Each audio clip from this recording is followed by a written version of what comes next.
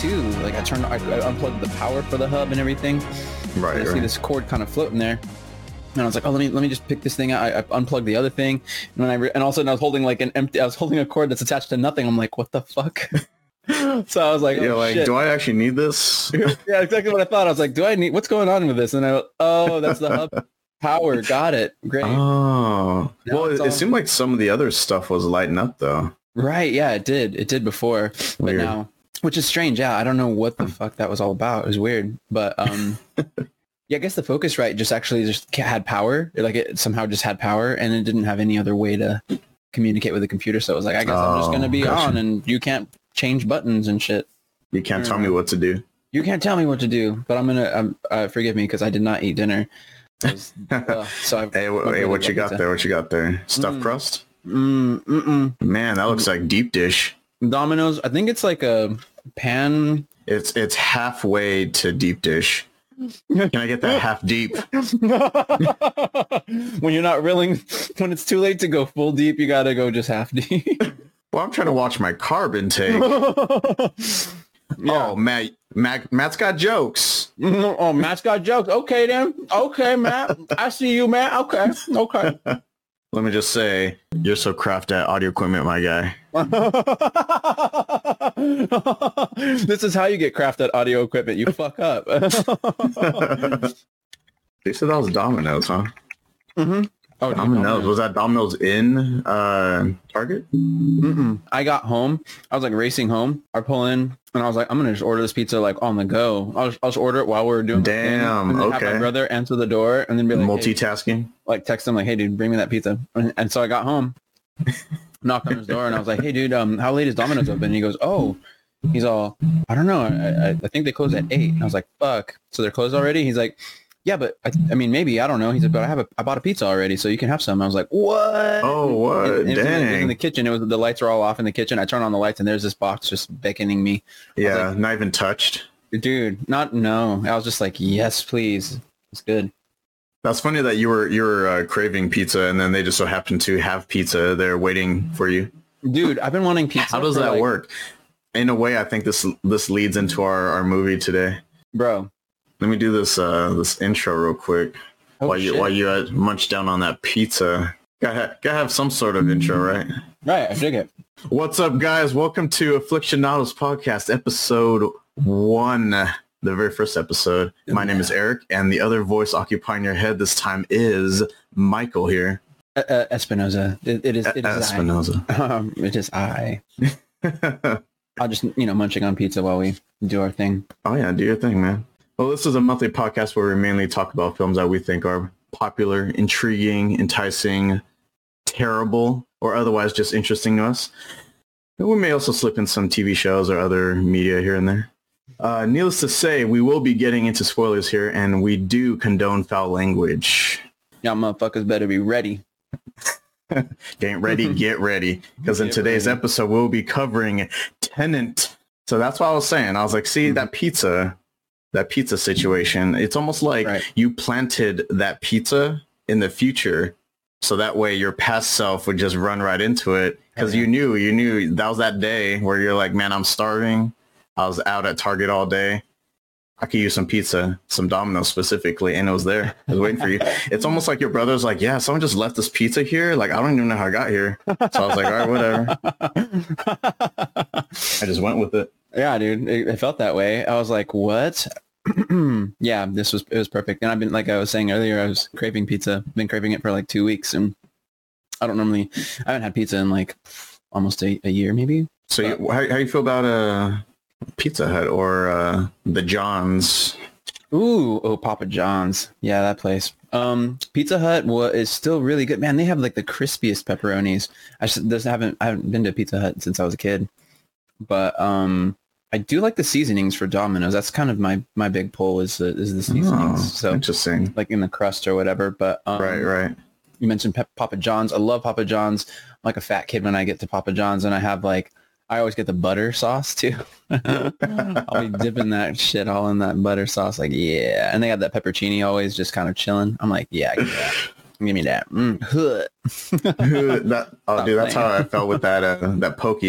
You know, I was hitting up that pregame pokey, and I was like, let me get that pokey. Stop playing. Give me that pokey. But yeah, dude. Wow. So man, you finally watched it, huh? Finally watched Tenet. Do you feel like so you went back? You initially watched like half of it, and then you went back and rewatched it from the beginning all the way to the end. Yeah, I watched a third of it. I watched up to the point when they get to the dinner scene, and Sator, the antagonist, tells him in what ways he's going to harm him, the protagonist. Anyway, you know, I was looking at the cast, and I was wondering, like, man, that actress that plays Kat Barton in the movie, like, where have I seen her from? Because she looks hella familiar, right? And I don't know how I didn't notice this before. So, have you seen Guardians of the Galaxy? Yes. She's Aisha. She was like you know, all the gold people. That was her. Yeah, she's the one who's pissed, and they make Wow, I didn't even know that, dude. Yeah, she's Aisha from Guardians of the Galaxy. Dude, she is like stunningly gorgeous. And always, yeah, and she's also in Man from U.N.C.L.E. What? You remember that movie? Yeah. Like how she ends up like finding out that they're like agents or whatever. So that was her. I think that was the first time I had actually seen her. It's like, damn, she is. But she was also in Crown as Princess Diana too. If anyone's watched that TV show, dude, she's way too. So she's yeah, she's been in some stuff, man. That's good for her, but damn, is she tall? I'm like, whoa. She's like dwarfing everybody. I don't know how tall she is because I don't know how. I think it's Sir Kenneth Branagh is. That guy's amazing. Yeah, even he doesn't seem like he's that tall compared to her. You know, they might be like same height. Yeah, I don't know. He just. I think she towered over the protagonist though in Tenet. Yeah, she did. I thought she towered over Sir Kenneth as well. Maybe she was tall. She was taller than everybody in most scenes. There was just one dude. I'm trying to think who was as tall as an extra. It was his like lackey. It was Sator's like lackey, Kenneth Branagh's lackey, the tall dude with the shaved head. You know, the kind of, I think he was doing the driving in that whole that chase scene. But see, then if he's sitting down driving, how are you gonna know? You don't really get the whole scale of how tall he is, right? Because they have him sitting down the whole time. Yeah, he comes over. It isn't until So when I was mentioning before that whole dinner scene, he's the one who walks over to him after Sator just goes like, he's like, we're done here. No, we're not having more of a conversation. We're done here. And he like waves him over. Right. So the guy comes over. That's the guy that he brings over. That's the guy, huh? That's the guy. So it's him. And then when they get out of the car, there's a part where, where they capture her.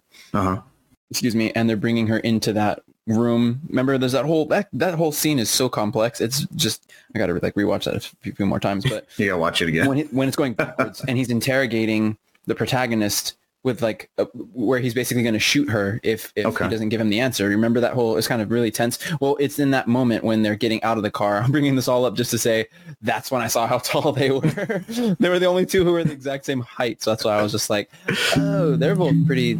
I mean, they seem like they're tall. I don't know. Bro, spoilers with his height. I ruined it. Yeah, I should have led up into that shit. I got to go back and watch that movie just so I can see that scene when he stands up. And I'm like, damn, yeah, he was tall. And then we got to redo this. We got to run this back. We'll run this back, and you'll be like, shit, dude. You know what? You had it pegged, man. He's the only dude on her level. I should have gone into the future, inverted myself, and then set a little piece of paper. Right. That let me know for sure how tall he was. I'm just saying, dude, you gotta want it bad enough. If you want it like I wanted pizza for the past 2 weeks, bro, it'll happen. It'll happen. I mean, this moment won't even happen. You'll change the past so much that it'll just be like it never did.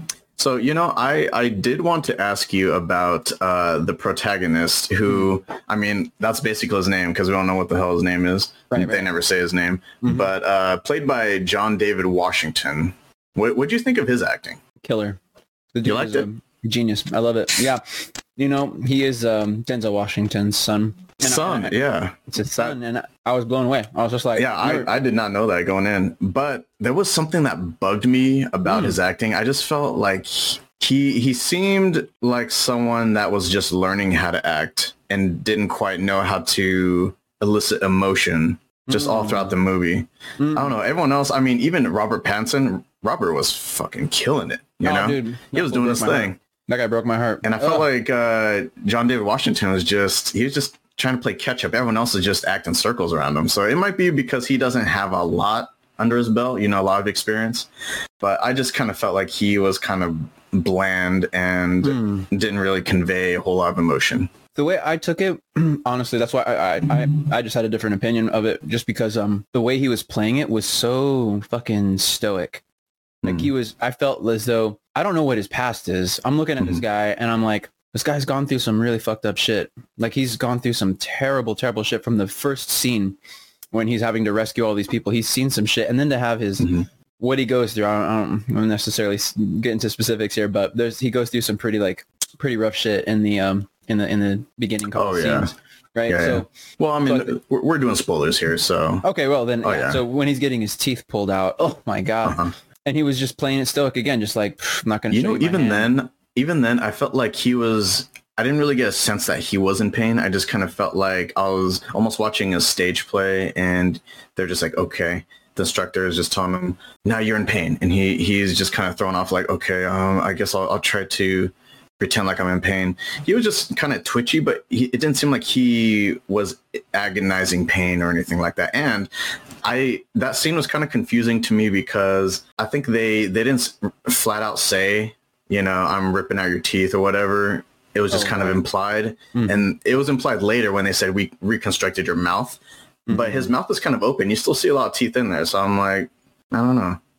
Right. I guess I get the sense that, yeah, there was a couple times where it seemed like we were just dipping in, right? Because, okay, so the clock, that was a kind of a big point that they brought up. And the guy who's pulling his teeth out has that clock sitting on the table. And he said something about 7 o'clock. Yeah. We'll be doing this until 7 o'clock or some shit like that. I don't remember exactly what, but well, and then he like reverses the time to draw it out, right? Oh, we need to. What an asshole! Yeah, we need to set this back, just to really, really break them. Oh yeah. What I took from that was to kind of give you why it is I'm seeing it just a little bit differently. Is I've been reading this book called Can't Hurt Me. Okay. By David Goggins. And just listening to his story and kind of what he had to go through to become a Navy SEAL, there's a whole lot he has to go through to do that. And then starts doing running ultra marathons. I haven't finished the book yet. I actually just finished his first 24-hour marathon, which is nuts. His whole description of it. But this guy is a badass motherfucker.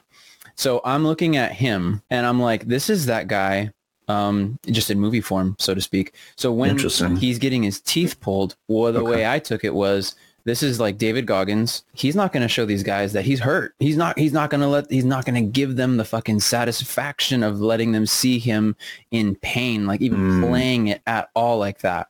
And here's why I feel so strongly about his performance that way. Not that I'm trying to sell you on it, but I'm just giving my reasons why I think it was like him just playing it just right. Cause it got me. I was just like, this guy, God dang it.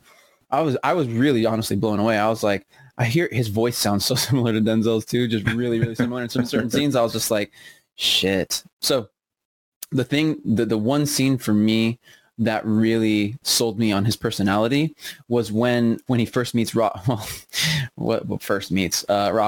Pattinson's character. Okay, yeah. I say first Neil. Right, Neil. There it is, Neil. Thank you. Okay. When he first meets Neil, so they're sitting there. Neil kind of slips in, sits right next to him. You know, he walks up with his swag. He does. His white suit. He needs to calm that shit down. You remember his white suit and his hair was like a little, I wouldn't say unkempt, but it was just a little, just enough, a little mussed.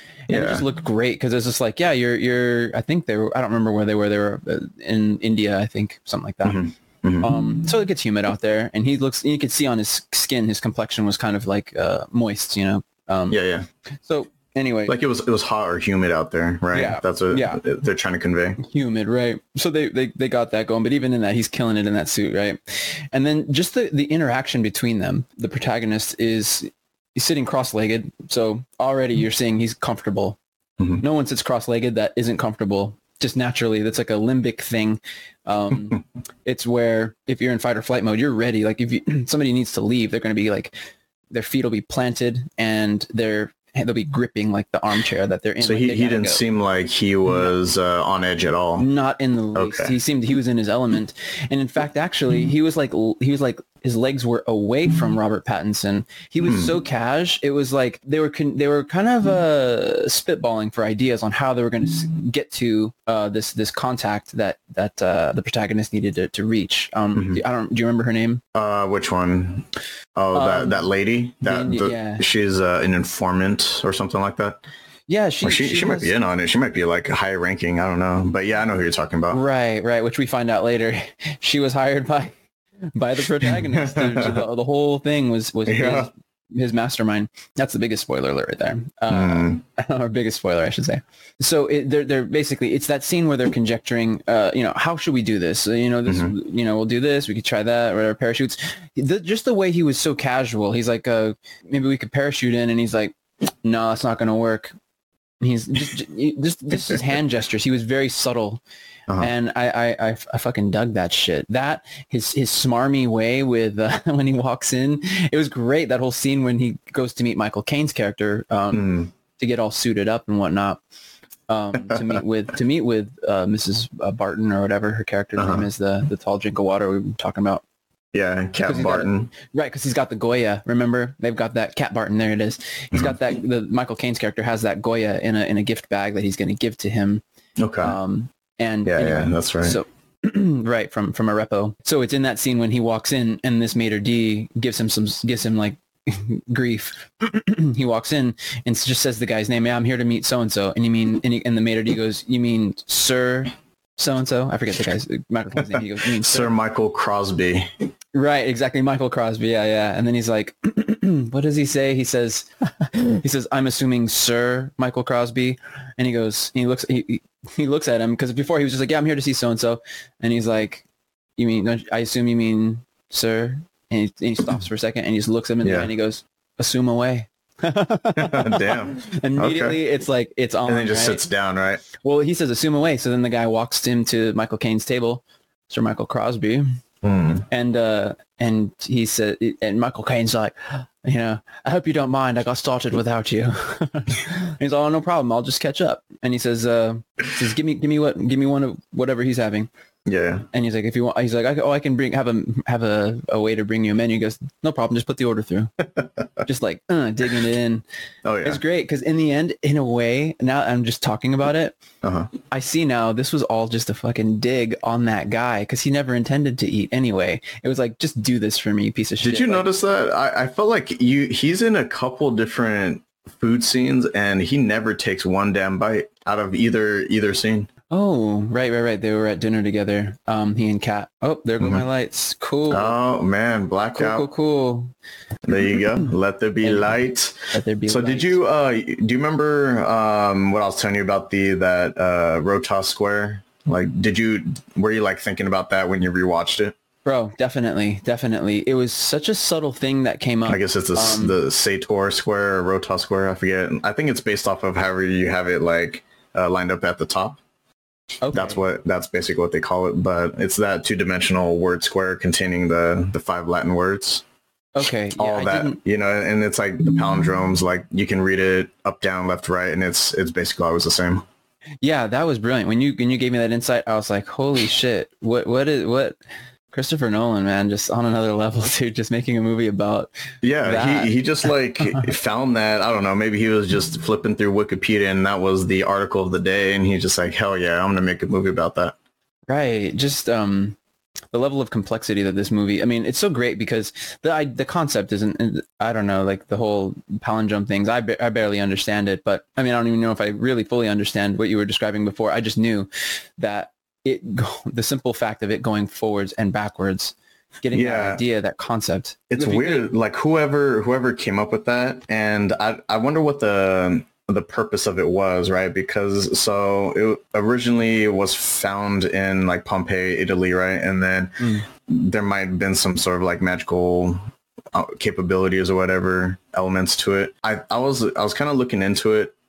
I believe it's supposed to tell some sort of story. Like I don't remember the exact details, but it was basically saying something like, I don't know, the farmer works hard in the field or some shit like that. So some people were thinking it translates to something like that. Other people thought it had some sort of magical powers that blocked out the devil, you know? So Interesting. I think maybe it's based off of interpretation. Oh yeah, you know. But I think each word basically is supposed to represent something. So it's like tenant, the worker, and then, I don't know, like opera, and then rotas and all that stuff. Like those all represent something different, even though it's like the same word flipped. Right. Isn't that interesting? That's a interesting concept alone. You know, just to fiddle with the idea of concepts, just to get real meta here.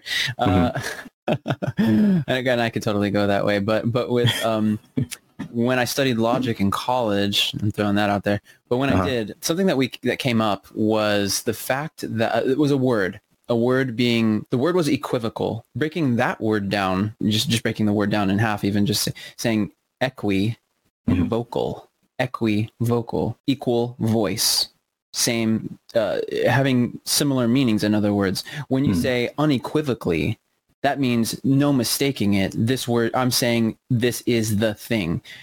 When something is equivocal, it'd be like going to the dictionary. When you open up a dictionary randomly, like I have this big thick ass dictionary. I love books and I love dictionaries. You just have it on point, ready to go. Bam! Yeah, it's down here. Let me show you something, girl. Have you ever read this Webster's Volume 7? Get on my level, girl. Oh, either way. Fine. It's fine. Lay you down. Well, it's around here somewhere. I don't know. I keep most of my books under this desk, but I can't find it. Either way. That's what's holding the desk up. It's got no legs. It's holding it's bracing the desk. It's serving a greater purpose. A greater purpose than being used to define words. Yeah, like it works great, but man, it's a pain in the ass when I need to use one of them. God dang, man. I'm like, shit, what's going to keep my desk Gee dang up? it. Gee dang it, man. Gee dang it. You can tell it's a dictionary by the way that it is. All that to say, essentially, in the dictionary, when you look up any word, choose any, typically you're going to see several different definitions for that word.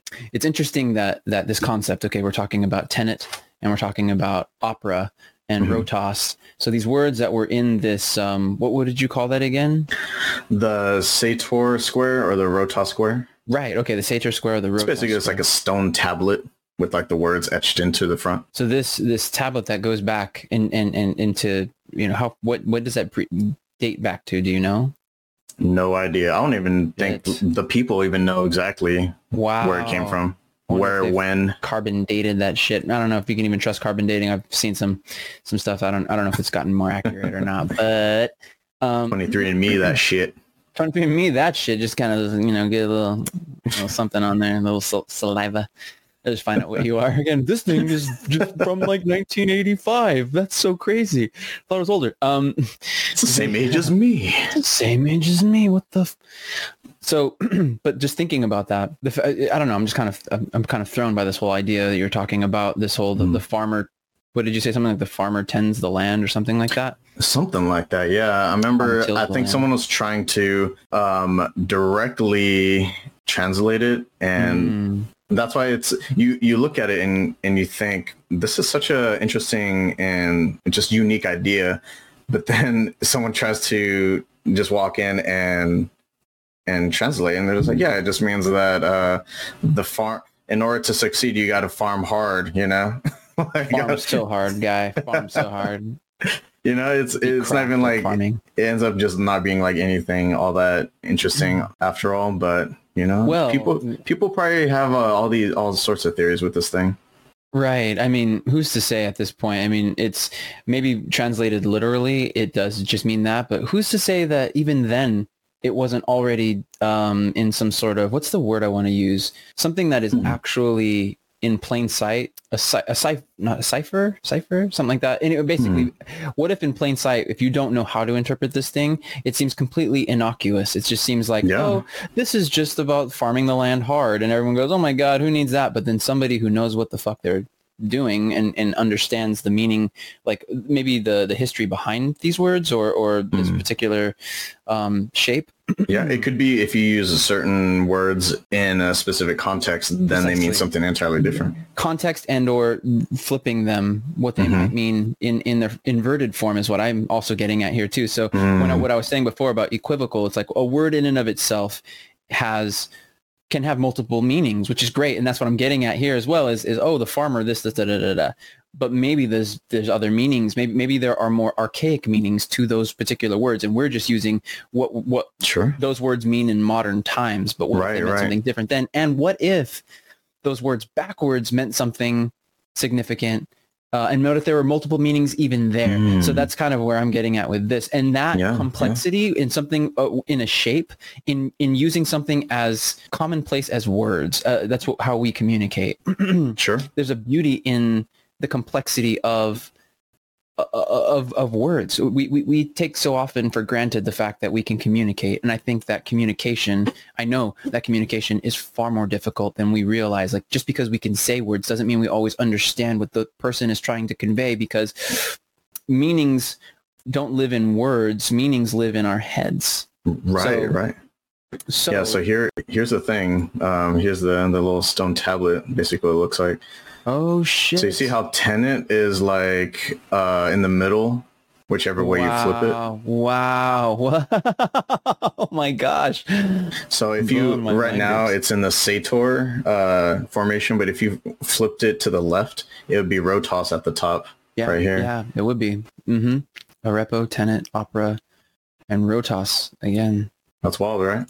Dude. And then down here, I saw like a little interpretation of it. So one of the translations, I guess, the farmer Arepo has works wheels a plow. That is, the farmer uses his plow as his form of work.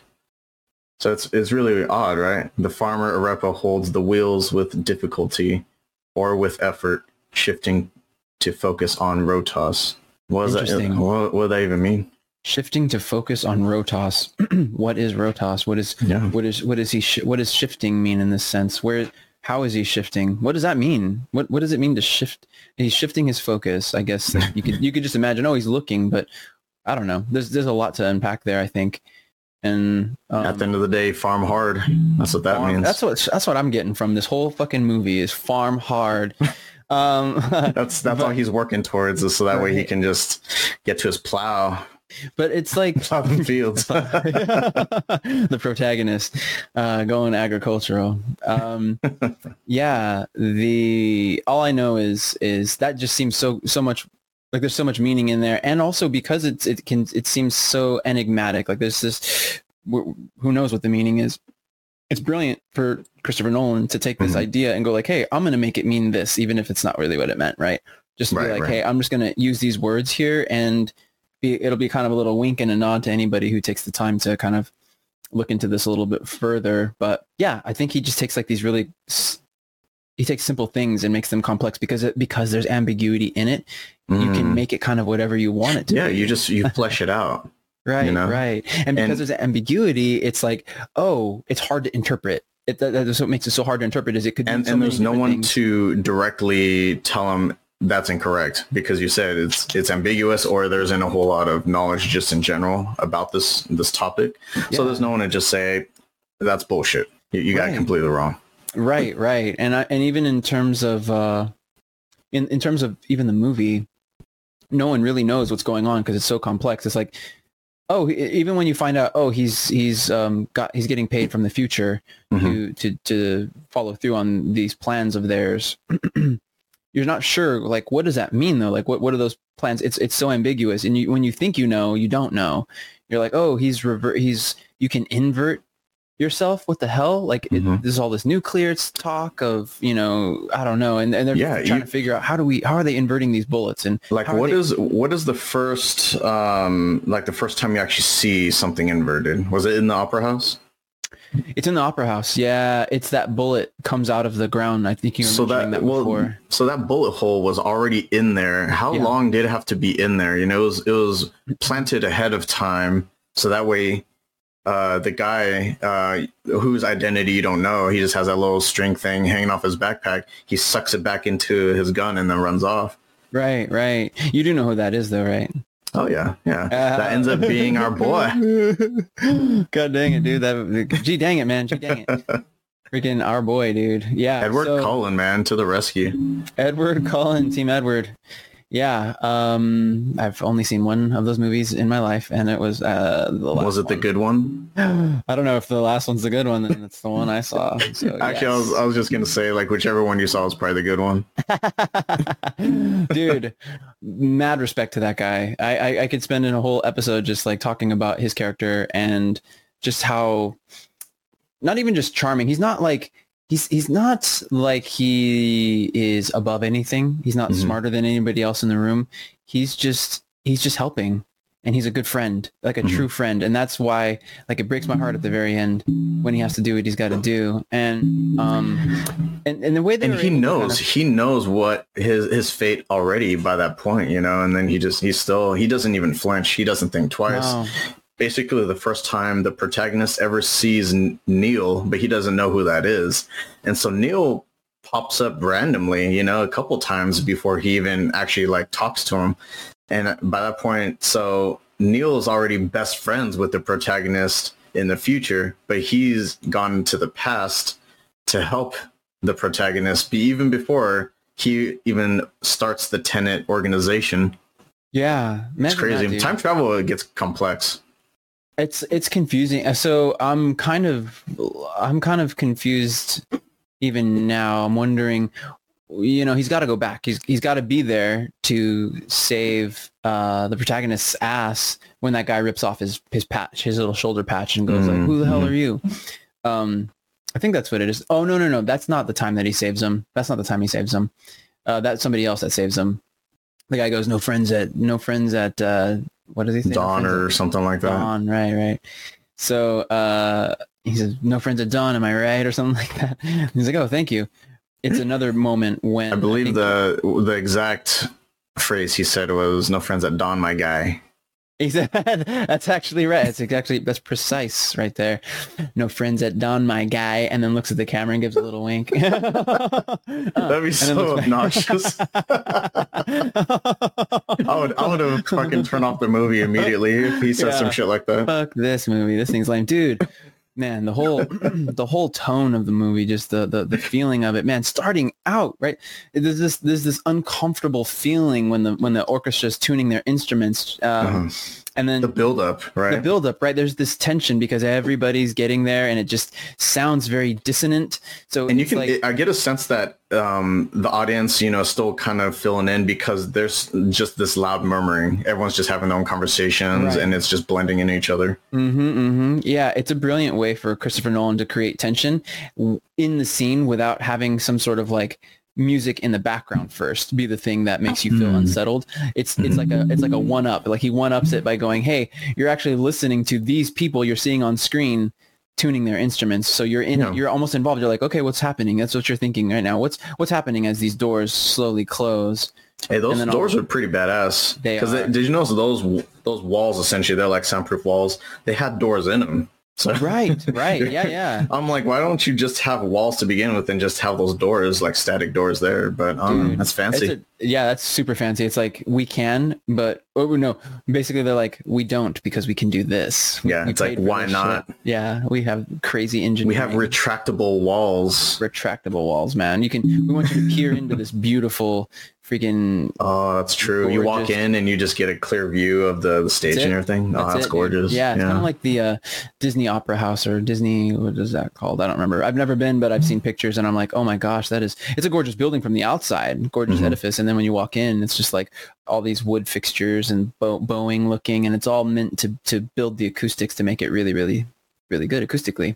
Interesting. So, you know, that scene, of course, taking place in the opera house, that bullet. Now I'm wondering, when did Robert Pattinson's character do that? Because there's no quick way to go to the past. You just have to fucking walk it. You have to fucking live it. So this is several days, at least days after the whole thing. I'm wondering how long did Robert Pattinson's character have to go to the past? And this question.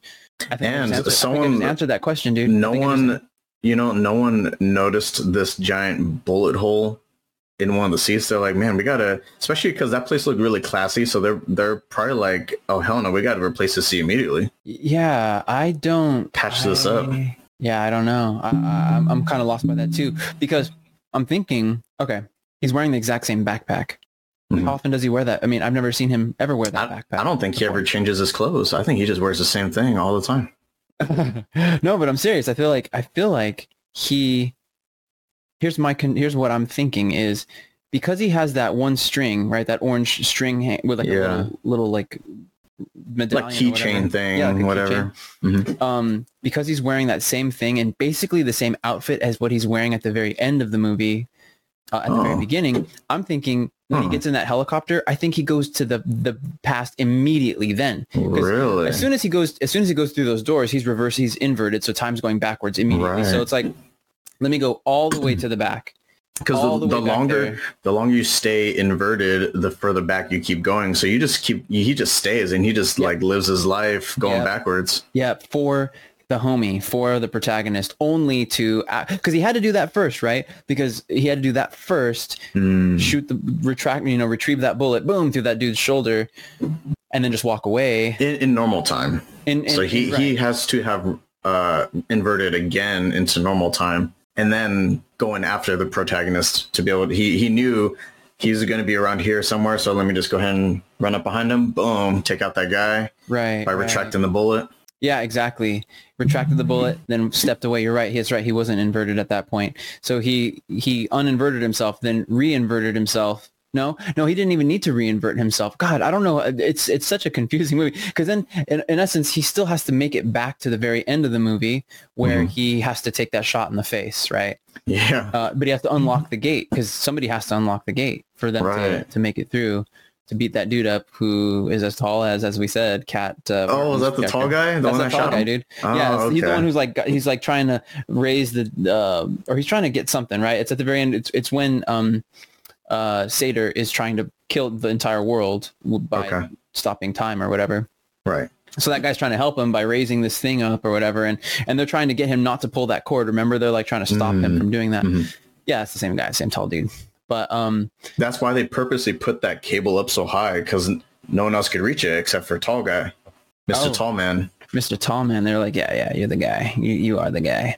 It's just what a fun movie. What a sad movie. It's a mix of, I feel so many different things watching that movie, but they don't, I was getting choked up because I'm like, oh shit, like he's gonna just go die. At the scene when Robert Pattinson's walking away, and I don't know if you picked up that last line, that one of the last lines that he says to him, and it was really a brilliant nod to an amazing movie, Casablanca. I forget what the protagonist says to him as he's realizing you're gonna die. Like he just realizes, oh my god, he's gonna go back, and he's like, yeah, I gotta just take care of this one last thing. We only have so much time, he says. That part checked me out too. I know which one you're talking about. Yeah, somebody's got to unlock that door or unlock that gate, and he's like, oh, and he goes, I forget what he says to him, but then he just goes, the way I see it is, this is the end of a beautiful friendship. Yeah, and that was so true. It was such a good line.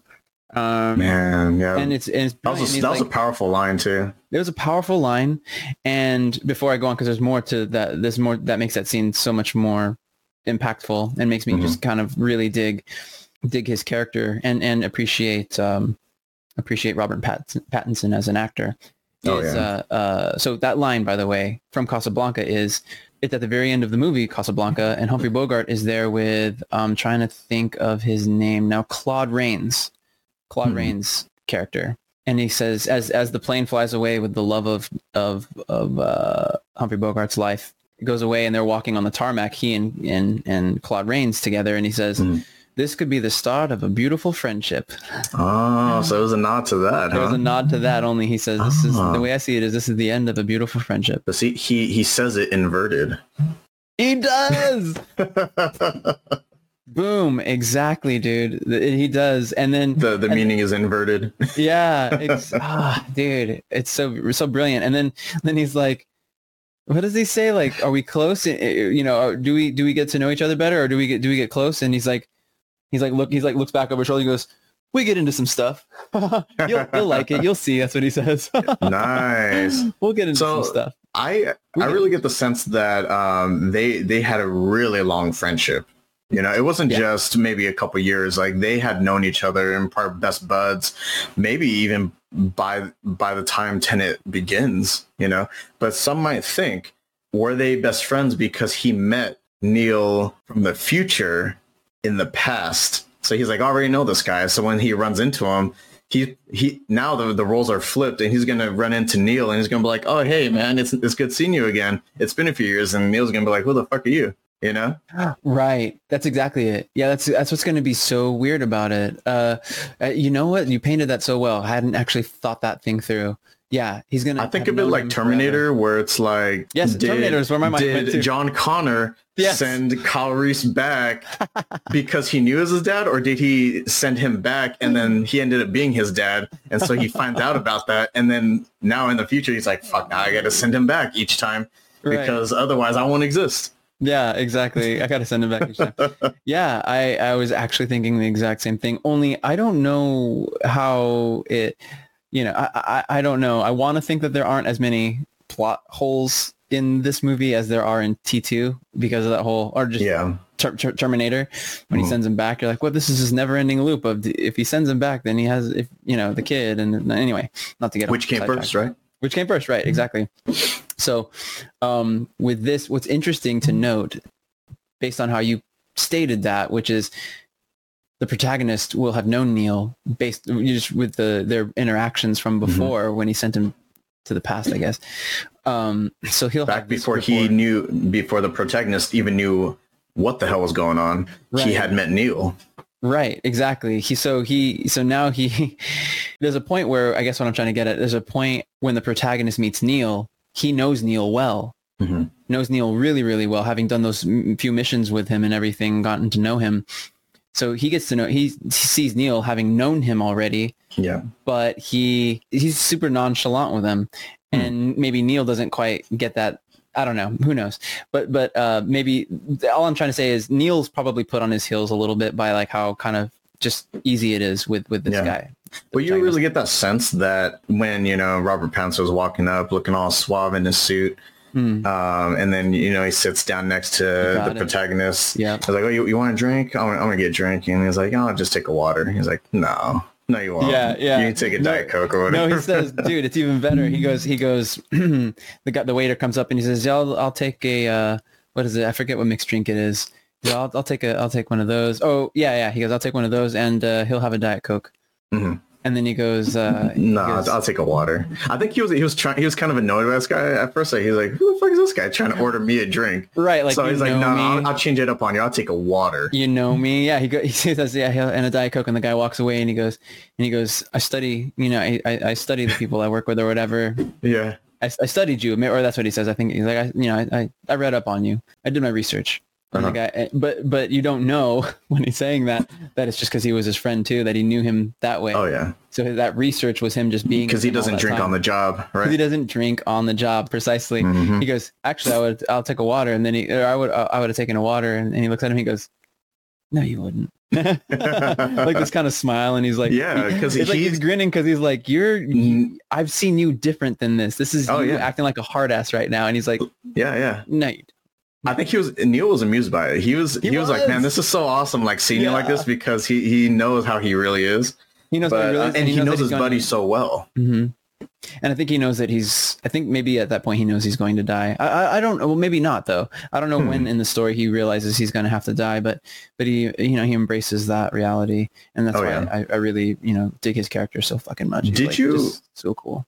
Did you ever end up making sense of that whole like storyline with Kat and Sator, like with the whole he holds power over her because of that fake painting or anything like that? I was so confused by that. He was blackmailing her of sorts. Yeah, vaguely. So the way he's blackmailing her is that she was the one who appraised the painting, saw it as a so would she lose her job if she allowed to have a fake one pass through? She would look like a joke. She would lose her job, and it would look like I think it would just look really bad because not only would she lose her job for selling a fake to somebody and appraising it like that, but now they might have to go back and look at her past instances, right? And say like, well, how many other fakes did you allow to get past and sell them as real?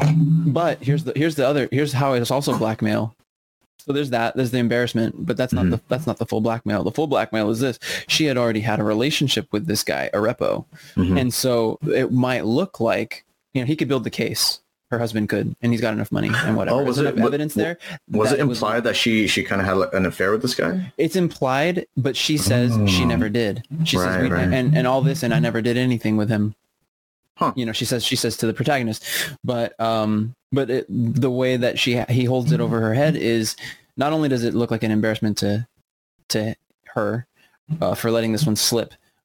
More than that, it looks like she was in cahoots with Arepo to sell a fraudulent painting to her husband for a shit ton of money. So it's like she would get put away because it would be an easy sell. It would be so easy. Okay. She had a relationship with him. There's evidence of that. That makes sense. Together, you know, maybe her husband hired photographers to follow them and shit. So either way, she would be put away for a long time and not even get to see her son. So that's why he like holds it over her head. I'm all thinking Arepo was an artist or something, but he was just a forger. He was just making fakes of real paintings. Okay. Which in a way, I mean, he is an artist. I mean, to be able to accomplish that, but he's not an original. He's a fraud. Interesting. So that's why Sator was threatening to just take her son away, Max, right? Away from her. Easily. And so that's why she was backed into a corner. And he just shows her the painting, like here, dangling it in front of her, like, here's the thing. Don't, you know, like, I got you. Yeah. I got you. You're not going anywhere. That's the ace in the hole. Right, exactly. She lifts open that dish, and all of a sudden it's like, it's there again. Her. Just a reminder. Just a little, hey, by the way. Don't think I forgot about you. Don't think I forgot about that. I knew well, and I'm always protecting myself. So I made sure to retrieve that painting from, my, whatever, I forgot what that thing was called, that holding place. Mm-hmm. But I don't know if that was really the case, or he just knew the past, knew it from the future. The holding place, was that the airport area, right, with all the locked doors and stuff? So I guess we can get into that. So what did you think about that fight scene now, having seen it again? Nuts, dude, nuts. I was like, does it make more sense now, like how they get through all those little safety doors or whatever, the locked doors, and you know, that's tense because they're running out of air, they're trying to hold their breath, otherwise they're going to suffocate. Finally make it to that final door, and then they see the two split chambers, and one's red, one's blue, right? And they're like, all right, what the hell is this? You going through one, I go through the other, and then there's the bullet holes in the glass already. Yeah. And then immediately it goes right into a fight scene because all they see is this weird metal door, and then that shit just opens up on both sides, and then guys run out and start attacking them. Right. Isn't that nuts, dude? Now that you're like going through it with all that detail, it reminded me, since he's inverted, when he went through that door, because it's the same person, and they said that too. They're like, oh, did you see? You said two people came out? It's just one person then. And they were like, oh shit, okay. Boom. Blows my mind, because now that I think of it, the whole thing was done backwards, right? So he comes through, he slips underneath that door. And then immediately starts fighting himself. Immediately they're just at it. And he goes through all of that just to get back into the room. He's been trying to shoot his own damn self, which confused me to shit. I'm just like, why is he trying to kill his fucking self? Like, just get rid of the gun, dismantle it, whatever. I don't know what you got to do, but why would you be trying to shoot yourself? That confused the shit out of me. So I don't know. I don't know why that happened. I'm not going to say that wasn't without purpose, but at least I can say I don't know why that happened for sure. But all of that, just for him to basically make it back into that chamber. So his inverted self is trying to make it back into the chamber so that he can uninvert himself and then run away. And Robert Pattinson pulls the mask off, sees him. He sees him and then lets him go. Right. And I thought when he did that, the implication when I saw the scene, when I first saw it, at least at my buddy's place, I thought, oh, he ripped off the mask, so the guy like suffocated. I get it. But by that point, actually, that gas had stopped producing anyway. And besides, he didn't push him into one of the rooms with all of the... No, it was just a hallway. It was just a hallway still. So it was funny because I jumped to that conclusion without just kind of... So you thought he just rips it off and that was like fatality right there? Fatality. Yeah, exactly. Brutality. I thought that's what it was. But it just kind of left it up in the air. So it's so funny how they fuck with you that way. You know, filmmakers, they'll have you fill in the blank that the implication is da when really they never said that. They never showed that. Right, so that was interesting. It was a little lesson to myself to go ahead and live with the uncertainty for a little bit and just see what happens. Instead, I immediately was like, oh, he dies. That guy died because he just left him alone. Why else would he leave him alone? Right. Do you feel like you find yourself trying to predict things ahead of time before they happen? So you're like, I already know where this is going. You know, less and less. I used to think that. You see patterns. You know, movies follow a certain pattern because stories always follow a certain pattern. Yeah. And, they say, I don't know if you've read Robert McKee's Story, which I highly recommend if you haven't. And anybody who ends up listening to this, I highly recommend. I read it when I was 18. I was really into movies. That's hence, we're talking. That's when I went to video production school. But I read it when I was 18 and I was in high school. I was just digging it. And one of the things he says in the movie that I've always taken to heart, he says a lot of things, but one of the things he says is in order for the worst thing has to happen in any movie. The thing that's never supposed to happen, the thing you do not want to have happen in a movie has to happen. Why is that? It has to happen. It has to, for it to be that much more interesting in the movie. And impactful. Because here's the thing. The movie is only as interesting as the antagonist is. Think of the Joker, speaking of another Christopher Nolan film. Oh, yeah. Think of the Joker in The Dark Knight. That's true. He makes Batman that much better, both as an actor, Christian Bale in the scenes. He makes him better because of his impact, but also because he is so cunning, because he's so fucking brilliant, always seems to be a step ahead. It forces him to rise above the challenge. It forces Batman to have to rise above it to beat him. Actually not. And it's so interesting. And it's a concept even in life. Art imitates life in that sense, right? It's such an interesting idea, but this just came to me, the same idea. The protagonist is only as good as the antagonist. So you have to have a really killer antagonist, somebody that just seems insurmountable, somebody so good. Like for me, I liked the newer Star Trek series, and when Khan came in, it was just like, how do you beat somebody who's the best ever? So that's great. But even today, I was watching this documentary called McCartney 321, and it's Paul McCartney kind of breaking down some of the Beatles songs, which is just, it's so endearing and so awesome just to have him breaking this shit down. But there's a point where he talks about Beach Boys. He talks about, they're like, well, how did you get into, what kind of influence some of your harmonies? You guys were killing it. And he was explaining, George Martin, their producer, was amazing at just finding these brilliant harmonies. And he's like, we did this. We just listened to him whenever there was something, he told us to do for harmonies and whatnot. So he says, but another big influence would definitely have been the Beach Boys and their harmony. Or their harmonies. Brian Wilson was just a genius, and he said Pet Sounds is his favorite, and one of his favorites, not his favorite, but he's like Pet Sounds is still a big one for me. I think is actually what he says. Is still a big one for me. I love that album. He said, but when that album came out and we heard it, he said it's like nothing we'd ever heard before. It was absolutely just amazing sound that no one was doing at the time. So it was cutting edge, and he said we heard it, and I think he even says John and I, we looked at each other and we were like, all right, we gotta beat this. That's what he says. We gotta beat this. And when he said that, I laughed and I said, what would the Beatles be without the Beach Boys?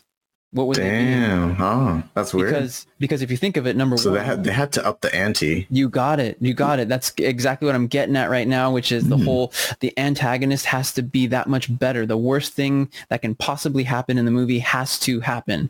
The gauntlet, if you think about the whole Infinity War and the end game, what happens? He gets it. They've been fighting the first Infinity War. In Infinity War, they're fighting to keep Thanos from getting the gauntlet. Infinity Stones, right? The Infinity Stones and getting them all collected and into the gauntlet. And just snapping his fingers. You know what I thought was interesting too was even his death happens early, right, in Endgame, or wasn't in Endgame, and then it's kind of anticlimactic because they were working all this time to kill him, and they finally do, and they're like, well, that didn't fucking solve anything. Everyone's still dead, you know? Right. I thought that was kind of interesting how they did that, how they just kill him off so easily. Because after he accomplishes what he wanted to, he stops putting up a fight. He's just like, well, now I just get to live my life how I wanted. And then so they come to his house or whatever on that planet and take him out. You only have a moment of satisfaction, and then the realization kicks in that you're like, well, that didn't stop anything. You know, everything already happened. And it's kind of bittersweet. Yeah, I still don't know how I feel about the whole series. Not to be a comic book snob, but I did start reading Infinity War, and it's different. It's just different. No one died in the comic book, at least. They get put on a planet, and a character that no one's brought up really, except that woman, Kat Barton. Boom, bringing it right back. Is Adam. The character of Adam, which is Adam Warlock. Which they hinted in Guardians too, right? The Sovereign, her gold people had a chamber, and implying that Adam Warlock was in there. He's gonna come out and he's gonna wreck some. He's gonna fuck your shit up. But when is Guardians 3 supposed to come out? You know, I'm ready for it. Right. When's that happening? But also, Adam Warlock is a vital, integral character in the Infinity War. And he totally missed it. He's that's exactly it. He's not anywhere in the whole series, and he's the one who, when the snap of the fingers and everyone thinks they died, they're actually on this planet. Think of, I don't know if you've ever watched Dragon Ball Z, but it's like this planet where people kind of die but can come back or whatever. It's like the Phantom Zone. All right, it's like this Phantom Zone. You're in this planet, and all the people, all the population, whatever, everybody that died or was thought dead went to this planet, and Adam Warlock leads the charge and helps everybody to get off this planet and get back to back to where they all belong. But anyway, but the worst thing that has to happen the worst thing that can happen has to happen. Oh yeah, you know, the thing that no one you don't want to have retrieved. Okay, so think of Raiders of the Lost Ark, Indiana Jones. They get the Ark, right? And they open it. They're doing this whole whatever chant or whatever they think. Yeah, some sort of satanic chant thing. Right, but then he tells her, look away. So they survive because they looked away. But the worst thing that can happen, the point being, the worst thing that can happen has to happen. They have to lose the Ark this whole time. The entire movie, they're trying to prevent them from they're trying to be the ones that get the Ark and keep it away from the Nazis. Because the Ark ends up taking the bad guys out in the end, right? And that's the irony, right? Yeah, exactly. The very thing that they wanted became their very undoing, which is kind of brilliant. You know, so going along with that, how the protagonists are only as good as the antagonists. How'd you feel about Sator as a character in this movie? I felt he was I felt like his acting was on point. Like he was, you know, he was a very imposing figure for sure. Intense, you know, and he just seems like such a likable person. I've seen him in other roles before, so to see him in this role where he's just so stern. You know where I've fucking seen this guy before? Where? He was in Harry Potter and the Chamber of Secrets as Gilderoy Lockhart. Okay. And if you've ever seen that movie, he is not intimidating at all. He's supposed to be like this pretty boy, like kind of like actor guy, like really self-obsessed. And yeah, he's kind of a pansy too. And it's just so weird because it's just night and day. Oh, interesting. And he's like clean cut and everything, and he kind of has like the Jamie Lannister like feathered hair shit going on in the movie. Yeah, okay, yeah. You know, Kenneth Branagh, he's quite an accomplished. I mean, I think he has been knighted. So Sir Kenneth Branagh. Where I've seen him before, and I've never seen the entire movie. I've only seen this one particular scene, but he plays and directed. He plays the main character, and he directs Henry V. Okay, nice. Henry V. He plays the king. In I think I don't know, it might have been during the time of the 100 Years' War, But and the role is completely different than his role in this movie. yeah, he's a true like G. He's a true he's a king who would like enter the field of battle. He fought with alongside his men. He's a hard ass. And so after they win their fight, their battle, he tells the men to strike up the what does he say? Strike up the he tells them basically to sing a particular chant. And and it's an awesome chant. It's like non nobis. Strike up, grab the men, tell them to strike up the non nobis, which is, it's just like sick. He's a king, and he's like carrying one of his men like on his shoulder. Damn, I thought you were just like flexing right now. You're just like, I'm all, you're like, yeah, you're just like in Transformers. You're just like, yeah, you know, have this like crystal ball here and one there too. Oh shit, and this ball over here and shit. No, he just like hoists that dude up on his shoulder, and they're walking through. And it's muddy and it's bloody, and there's bodies everywhere and shit. But they're singing this beautiful chant, and I just thought, man, that guy is a hard ass. That guy is so cool. Yeah.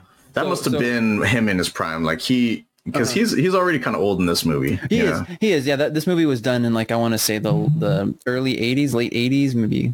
Okay. Yeah, but so he was a physical specimen back then. Yeah. He was total G. And then so to see him as a hard ass, but as an antagonist instead, I'm like, damn, this guy is just killing it. He just seems so intense. And like that whole scene where they're on the boat and Kat is like, she's scared because she tried to kill him, so she's in her room, and then she tries to sit down, and then he's like, he puts his cufflinks in some of the belt holes.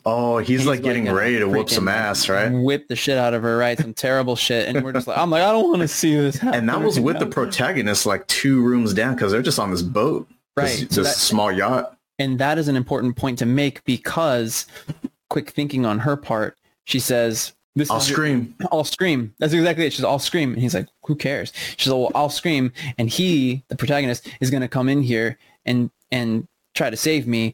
And if you kill him, or, you know, then the deal is off. If you harm me in any way, this deal that you guys have just worked out is so brilliant that it's going to really help you out in a big way. Right. It's going to be off. He's like seething with rage. You can just see him just like gritting his teeth, and like, that's true. He's just like gripping the belt. I think that was the first time that he wasn't able to do what he wanted to do. Right. When he wanted to. Right. Yeah. Exactly. Got him. Exactly. How many times? And that's another thing, by the way, just thinking aloud. She got him. Right. How many times had she lost already? How many times had she been beaten? Countless. Physically. You know? Beaten down. Yeah. Physically, mentally. All of it, dude. And so for her to have this win, like, of all times, like, she knew him well enough to know this is gonna fucking cut him deep. Like, I need to say this, and it's gonna save my life. But she, again, just failure after failure after failure for this one moment for her to save her own ass, and have the joy of being the one to fucking off him too. Maybe in some ways that was almost the turning point, right? Like that started the events of like her being able to actually make a difference in her future, and her destiny of sorts change. You know, it's altering. She's like, okay, you know, I met this guy, protagonist, and I think like he might be able to help me get rid of this guy. Dude, sometimes that's what it is, bro. And that's, isn't that interesting? It's oftentimes a person. It can be a person who just brings these a breath of fresh air. She thought she was defeated. She was defeated. She accepted her fate as just this. She's like living in, you know, she's a shadow of her former self. She's not even really, she's barely alive. She's alive only. And she had even asked, I think she said, can I leave? Like, if I leave, I'm willing never Why won't you just let me go? Yeah. And that's when, you know, he says that powerful line too. Because he was just like, if I can't have you, then no one else can. Right. If I can't have you, no one else can. What a bastard. But right. So again, powerful, like you said, powerful line from a powerful guy. That antagonist was ridiculous. And so I was reeling. I mean, I was just like, what do we do? Like, there's that whole scene when he shoots her through the hip, and and they're trying to save her life, and he's going back in the past to go retrieve one of the final 9. Because I think he had all the pieces already, and he just needed the final one, which they had. It was like that block looking thing. Yeah, I forget what they called it, but It looked like a catalytic converter when everything was constructed. Right? Oh, right. That's what that fucking thing was. He's like, I just wanted the sick, like, straight pipe. Straight pipe, dog. To put on my truck. This scepter. Yeah, you're right. When it's all paired together, the what was it they called? The algorithm. The algorithm, yeah. So he was just trying to get that, and it's just like you're watching it all slip through his fingers. It was kind of like the scene in Batman where, you know, the building blows up and the love interest is obliterated. Not my love interest though, because where's Katie Holmes at? That wasn't Katie Holmes. Where's Katie at? Where's Katie at? That girl. She hot. So you weren't sad about that. You're just like, oh no, she can go. I was like, I'm not. She needs to go so Katie can come back. That's what I'm saying, man. That's what I was saying. I was like, no, not my guy. So what do you think of that? I guess it was kind of, you see this car chase scene from two different angles though, like two different perspectives, because there's like the going forward, but then at the end, Cat gets shot and then they have to drive back inverted, and that's when he flips the car. Dude. And so that was kind of weird, like seeing it from two different points of view, because I don't know if you noticed, but when they get in the car, the side mirror is smashed. And then once they're driving, it comes back. What? No, I did not notice that shit. What the hell? I don't think anyone mentions it when before they invert. They're just driving in the car, and like there's no side mirror on the protagonist side because he's in the passenger seat. And then I think at some point they like either smash into another car or maybe something gets like tossed at him or whatever, and it knocks off the mirror, and so that basically like puts the mirror back. Oh, okay. Yeah. I didn't remember seeing that. I was so confused by that whole scene because, you know, he pulls up in that shitty little whatever sedan it was, and like he pulls up just in time for them to bounce that little package off him. You noticed that too. I was like, that seems a little convenient. Well, there's no freaking way that you're just gonna like frisbee it out the window and then it's gonna bounce off a hood and perfectly land in the car across the way. Doink. Yeah, I don't know. While they're driving. Right. I mean, and the thing is, it's a movie, so I'm willing to suspend disbelief so much. Plus, the scene only lasts 2 seconds, so really you don't really have enough time to think about it. And I'm kind of like, well, the cars are going. That car is technically going backwards, and so it's kind of like a windbreak. So what you would think, I would normally have thought, oh, the wind would take that thing away. Instead, the windshield, because they're driving backwards, going, like this. It's skipping over is preventing the wind that's coming this way from really pushing it too far away and out of their ability to catch it. So either way, when I saw that scene, it was confusing as fuck. And I was like, I mean, confusing as when the car explodes and then it freezes. I still didn't fully understand that. Thank you for bringing that one up. Yeah, they're like, it reverse entropy, I think is what they said. Right. Reverse entropy. So I'm like, first off, I don't even really understand what entropy is, but I'm like, okay, I'll go with it. Entropy is a term that I picked up in college that I still struggle to fully grasp, I guess.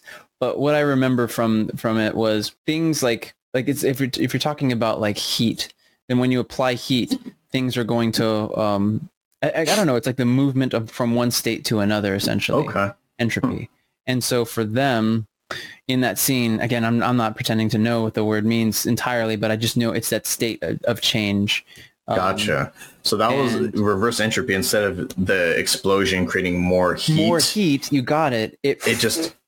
Yeah, it pretty much just freezes instantaneously. Right. It went backwards. So as intense as that heat was, instead it became more equally as cold, which may have saved him, honestly, because he would have died for sure had it exploded. Yeah, but I think his body was able to keep him warm enough for them to heat him back up.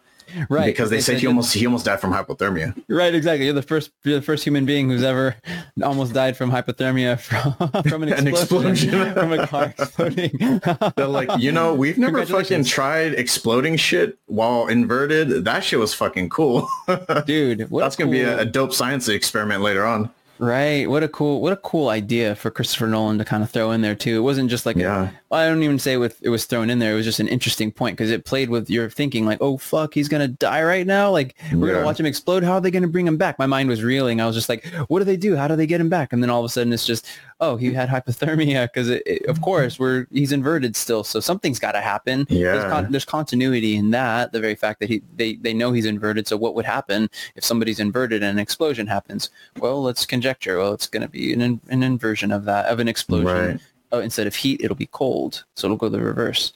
Well, then, I mean, that eventually led to the climax of the movie, which was pretty fucking sick, if you ask me. Like when they're briefing and they're going, like, we got Team Red and Team Blue. One team's inverted, the other team's not. Yeah. And so essentially the blue team is already like, they already know what happened. And so they're coming back in time and like, they're like setting up events. So that way the red team or whatever can go in, the regular team can go in and do what they need to do, right? Infiltrate and get to the target. Oh yeah. Was it the temporal pincer or something like that? The temporal pincer, dude. Fucking shit. What a brilliant... Who comes up with this shit, right? Right. He did. Remember, that's what he says. Who's running the pin? It's a pincer maneuver, and he's like, "Who's pincer maneuver?" And he goes, "Yours." As he gets on the helicopter. Oh yeah, I was like, I keep forgetting. Everything is the protagonist, right? Everything, right? Everything. Like even when he's like in the car trying to save Cat Barton's life, and he kills her, kills the other chick. What kind of what I just noticed is that the commander guy. Let me see if I'm right, but if I remember correctly, the guy that was briefing, that guy looked hella familiar. He reminded me of like Tom Hardy in a way, like with his beard, but I was like, that's not Tom Hardy. It was Aaron Taylor Johnson. And do you know who that is? No, he looks like the guy from Kick-Ass, but that's the guy from Kick-Ass. It is the guy from Kick-Ass. I was like, what the fuck is he doing in this movie? No, he looked exactly like him to me. I was like, what? And he killed it in that role, dude. He fucking... Even though he only has a brief few minutes, you know, like he does a damn good job. Dude, he does. He's such a charismatic person, even in that scene where, you know, you first meet him when, that, like I was explaining before, how there's the guy shoots, the bad guy shoots the woman through the hip. Yeah. They all of a sudden come storming in, and that's when it really blows the protagonist's mind. He's like, "Who the hell are you? Like, who the hell are you, Neil? How much do you know? You seem to know more than I do about this whole thing." Which technically he did. I mean, he's probably gone through so many times, honestly, that he's seen every. He probably knows the battlefield like the back of his hand. He knows where the explosions are and everything, and he knows what to avoid. To your point, like you said, well, he knows where all the explosions are. He's been through so many times. But what battlefield are we talking about? That's my question. Because technically, if we're talking about this whole thing being a temporal pincer movement, then time itself, temporal time, is itself the battlefield. Isn't that crazy, dude? Time itself is the battlefield. Therefore, from the very first scene of the movie when Neil goes and saves his ass in the opera house, all the way to the very end when he gets his head blown off for him to have the gate be unlocked so that the whole world doesn't stop existing, is a pincer movement. It's the battlefield. The whole thing is, so for you to say that Neil saw the battlefield, yeah, he saw physically that battlefield, but he's also seen the rest of time. The entire time of the battlefield from the moment that he meets the protagonist to the time when he goes back in the past to do what he has to do. But, especially because he knows the fate of so many people, and he's just like, yeah, that dude's not going to live long. It's such a powerful position to be in because you have control of so many destinies, so many people's futures going back in time. And the thing is like, you can't really tell them what's going to happen. Some of them, because remember he told them like, why didn't you tell me that it was me that I was trying to kill? Butterfly effect, right? It will change the outcome. Who knows? And you might not have survived it. In other words, like if I told you and you knew it was yourself, you might have done something different and might not have made it out alive. So there's no sense in telling you. It might have freaked you out and you would have just quit, you know, and then there would have been no tenant. So you got to assume that doing nothing meant that they got back to where they were. When they did the pincer movement in that compound, I don't even really know what to call it. It's kind of like a giant fortress or something. Right. So there was a part when I don't know if it was the protagonist, but someone was running, and he's like running over this piece of rubble, and then it reverses, so it like lifts up and it like flips him because it's like landing back into the building to like solidify with the wall. Yeah, because something knocked it from like the other end and like fell down, and so he was like trying to like jump off of it, and it like reversed, and so he like flipped off of it. He's like, oh, what the hell? Oh, see, I forgot about that part. Yeah, I just remember there was a point where I think Neil is trying to protect somebody. He's like, get away from the wall, get away from the wall, and the person's like coming back, but just as they're like jumping through it, the piece reappears and like flips back into the and it seals the wall. Like, fuck yeah, exactly. So that person gets literally sealed into the wall. Also, the part when they like the building gets put back together, and then they blow it back up. Yes. God, I was blown because they blew away. the top off of it or something, and so it came back together, and then they blew off the bottom part, and it like fell down. Brilliant. It was awesome. What awesome the hell, visual, dude? for sure. Thank you. Oh man, yeah, and yeah, I don't know. We didn't really touch too much on. I mean, we could probably spend hours and hours and hours talking about this whole movie because it's well worth diving into. There's so much to sink your teeth into. But that whole fight scene, talking about, I mean, I was so appreciative of that specific scene where the building explodes and then reappears and then explodes in a different way. But also that fight scene was fucking amazing. And to know that it was the same person, even though, of course, they're wearing, masks and all that shit. And so, of course, you assume that is a stunt person. In the end, the fact that it was him fighting himself and doing everything like backwards and like hats off to the OG version of the protagonist who is having to anticipate things coming backwards in order to win this fight. Because I think, the inverse version of him knew what was coming. You know what I mean? He had anticipated that. It's just kind of wild. Oh yeah. And so for him to go, oh shit, this is coming at me like forward. And I remember we were talking about just the complexity of trying to choreograph forward movements and backward movements mixed in together. So that way, when you reversed it, someone was moving forward and the other one was moving backwards at some point. Yeah, it was definitely, you could tell Christopher Nolan had a soft spot for that scene. If for no other reason than how much fucking time, how brilliant it was to have thought that thing through. It was like, we're not going to just see this scene once. You're going to see it again. And as exciting as it was to you then, you're going to appreciate it even more watching it from this perspective now. For different reasons, because you'll know it's him fighting himself. Whereas the first time you're just like, oh shit, that's so badass. He's fighting him backwards. Yeah. Now it's like, oh, he's still fighting him backwards, but he's fighting himself. What the fuck? Damn, an extra layer on top of that. Bro, that's what made it so funny that he could reintroduce an old scene in the same fucking movie and make it as exciting, even though you know the outcome. But you know the outcome, and yet you're like, but what didn't I see before?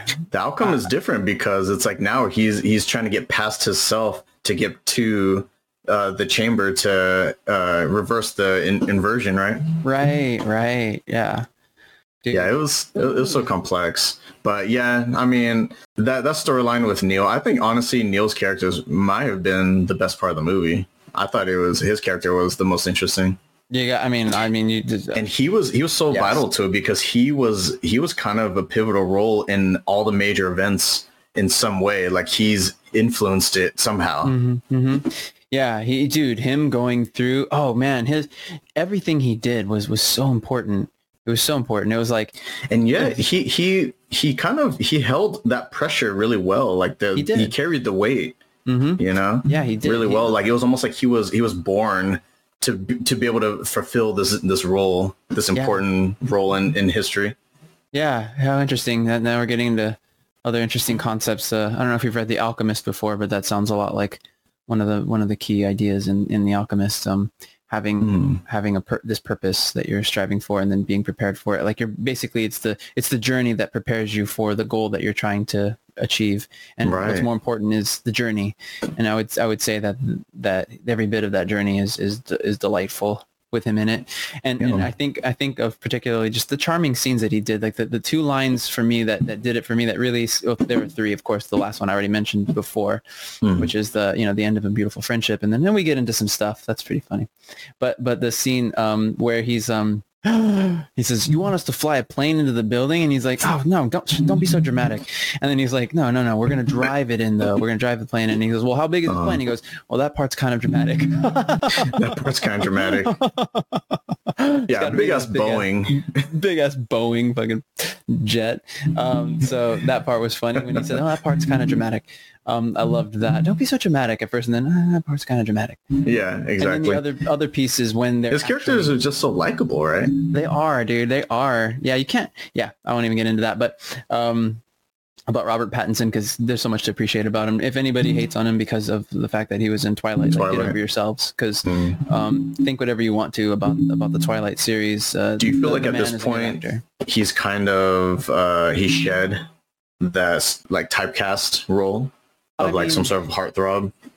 Yes, I think now the kind of work that he's getting is well appreciated. I mean, he just is a phenomenal actor. I think he's phenomenal actor, and he's done some pretty interesting stuff since Twilight. Yeah, you were telling me some of the stuff, but before I forget, one of the other things that I was mentioning before that makes him such an endearing character in the movie is the part when they're both going through that hangar. And with that guy who's giving him the tour, he says, as the protagonist is going, like he's looking at his watch, and then he goes, and he's like just breathing really, just trying to get his lungs, his blood oxygenated for when they have to hold their breath. He's prepping himself. He's prepping himself. So when he's doing that, Robert Pattinson sees the worry on that guy's face, and he goes, "Yoga." Oh, I didn't even catch that. Really? No. Yeah, that was so fucking brilliant. He just looks at the guy because that guy was kind of suspicious, right? Like, yeah, he's like, "What are you doing? Yeah, why is he acting like this now? All of a sudden, he's just like yoga, like just yoga, kind of scrunches his nose and goes yoga. Interesting, huh? Yeah, it's just he has. I feel like he just has these subtle one-liners all throughout the movie. Bro, absolutely. He has some winning lines. In my opinion, he's kind of like, he's got the charm of a Val Kilmer in Tombstone, who kind of just steals the show in that sense. I wouldn't say that he necessarily steals the show in this one. It's almost like I would compare their performances like side by side. I would compare all the performances in that movie Tenet to something like very balanced harmonies, very balanced voices in a recording, where instead of the melody, aka the protagonist, being heavy and then having like the harmonies not come so much to the fore, or vice versa, having the harmonies come to the fore and you don't really hear enough of the melody. I feel like everything was so well balanced. I don't think anybody stepped on anybody's shoes. I never felt that one particular actor outshined anybody. I felt like they all fucking shined in their own way. And Robert Pattinson's character definitely just kind of like just kind of tugs at the heartstrings there. Oh yeah, definitely. Because I feel like it's just in general, I feel like the audience tends to gravitate more towards the confident, charismatic, and usually humorous character in the movie, and that was Robert Pattinson. This one, he was the confident one, and he was the one that would reassure the protagonist whenever he was kind of confused or feeling doubtful, and then he, to lighten the mood, he would have those little quips and one-liners. Yeah. No, you don't. No, you wouldn't. And he just says it because you really do get a sense in that part of the movie that there's something that he's not telling us. Like he knows more than he leads on. Yeah, that's what it is, and it's that sly wink of the eye. It's like just the way he smiles at him. It's almost like looking at it now, knowing how the whole thing ends. I'm probably after this, sometime this week, gonna have to rewatch the whole movie again and cry my eyes out, cry my heart out. But just how he looks at him like a truly like loving friend, and then just like says, "No, you wouldn't." Yep. I wanted water. No, you wouldn't. And the protagonist doesn't really question that. He's not like, what the fuck do you mean by that? He doesn't. He's like, you got me. I think he's contemplating. He's like, he kind of enjoyed that line, but he still is like, has his guard up because he just met this guy to him. But he's like, man, I really feel like I've known this guy, or I met him before, type of thing. I think that's probably what was going on in his head. He seems to be like bested. If nothing else, to me, it seems like he's not the type of person to just straight up lie. So when he's like, Yeah, I'd have taken a water. It was like just to test him a little bit. And then when he says, no, you wouldn't, then he's like, all right, you did do your research. Like, there's no way I would, in hell I wouldn't. Now I do trust you. And that one, it's that extra little test that Neil passes that wins him over, that truly gets. That's when he starts trusting him, right? Right. The devil's in the details. And that's one little detail that might be overlooked, but it's one that's very important to the protagonist for him to trust somebody. And so for him to just go all in and say, no, you wouldn't. Then he goes, I can trust this son of a bitch. I can trust this son of a bitch. He knows. Well, the final scene of the movie was where it goes back to Kat, right? And she's picking up her son, Max, from school. And she still looks suspicious though. Like I almost feel like at this point, she's so damaged that she probably is just going to be looking over her shoulder for the rest of her life. You know, like, oh, there must be some sort of henchman out there that's coming to finish the job. But it ended up being that lady, the informant, right? Priya. Priya. And so what was her reasoning for trying to take her out? Like she was gonna take her out because she knew too much by this point, and it was gonna. You got it. Alter her future. Tie up the loose ends. No one kill anybody who has any knowledge of this thing that never happened, potentially happening. To protect it. Yeah. To protect. Because I mean, you tie up all the loose ends, then you don't have anybody who could potentially get that information from. You know, yeah, that's true. Because they could potentially just capture, torture anyone that might have the hintest of interest in what went on over there, and then she'll spill the beans. At least from what she may not know all the little fine details, but at least she'll know names, and so that will give them some sort of lead. Right, and there are plenty of I mean, there are governments involved in this whole thing that basically they're the ones. The government is the one that hired him, essentially. Hired the protagonist to take care of this job, save the world, essentially. Yeah, I mean, the thing is, I don't look at her like a dirty character. She's just doing what Priya does because she is covering her ass and covering the interests of those who I don't even know.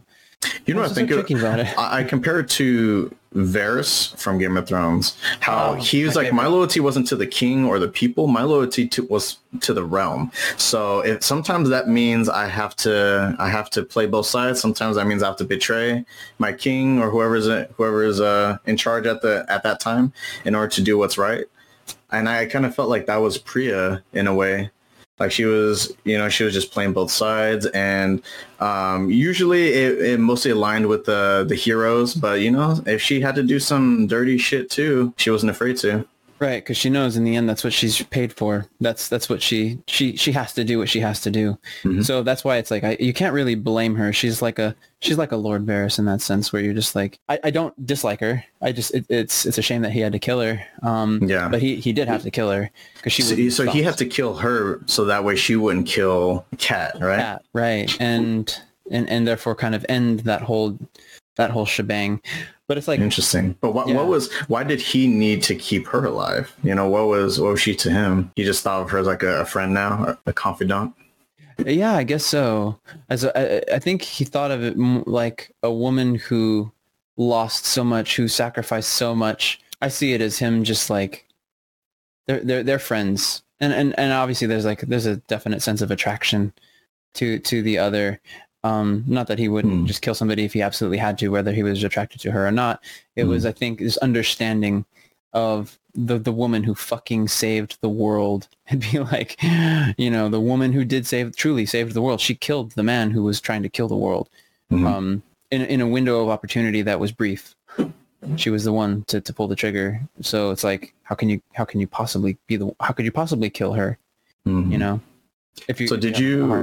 Did you get a sense that there was something more to Max than they initially led you on? Because when I watched it the first time, I didn't believe Max was more important than just being like the son of Kat. Have you heard this theory? What? No. So there's a theory that Max is believed to be the young child version of Neil. And the only evidence that backs this up is that if you were to say, let's say his name is Maximilian, and then you take the L-E-I-N or L-I-E-N at the end of Maximilian and invert it, it becomes Neil. And the movie is about inverting things. That's true. Huh. What the fuck? Exactly. I don't know. How does he meet him in the future? Where does he meet him in the future? How far in the future does the protagonist meet Neil for him to That's come what I'm back? saying. Like, it's almost, that's what I was saying with how comfortable Neil is around the protagonist. It seems like they had known each other for a long time, and that it was almost like he grew up with him. And I wonder if that was actually the case. The protagonist was always around as far back as he can really remember. What the hell? And then eventually the protagonist grooms him to join Tenet to basically save him in the past. I guess that would be. What the hell, dude? No, that's confusing. Because he is British. I mean, they're in England when. And he's blonde. I kind of want to know. Little blonde kid. Yeah. I mean, it's so funny because it's easy to come up with conspiracy theories. I read this book, or started to read this book. It's a tome. That shit is like so fucking, it's like practically a couple thousand pages. Oh, nice. Basically, it's a book written by a lawyer named Vincent Bugliosi. He wrote this book, and it was all about the JFK assassination. And why I'm bringing it up right now is because I said it's easy to come up with conspiracies.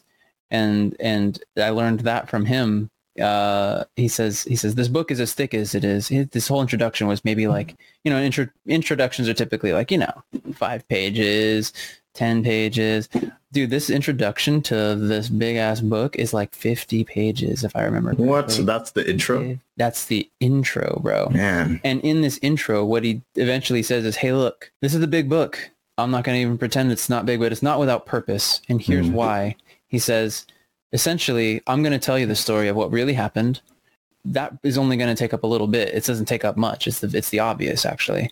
He says, but the rest of the book, I have to then comment on all of the major conspiracies. I have to debunk them, and it takes more effort to debunk things, to prove to prove them wrong through research. He says, so these people that come up with these random conjectures and saying, oh, it was the mob who wanted JFK dead, or oh, it was Cuba, they wanted him dead.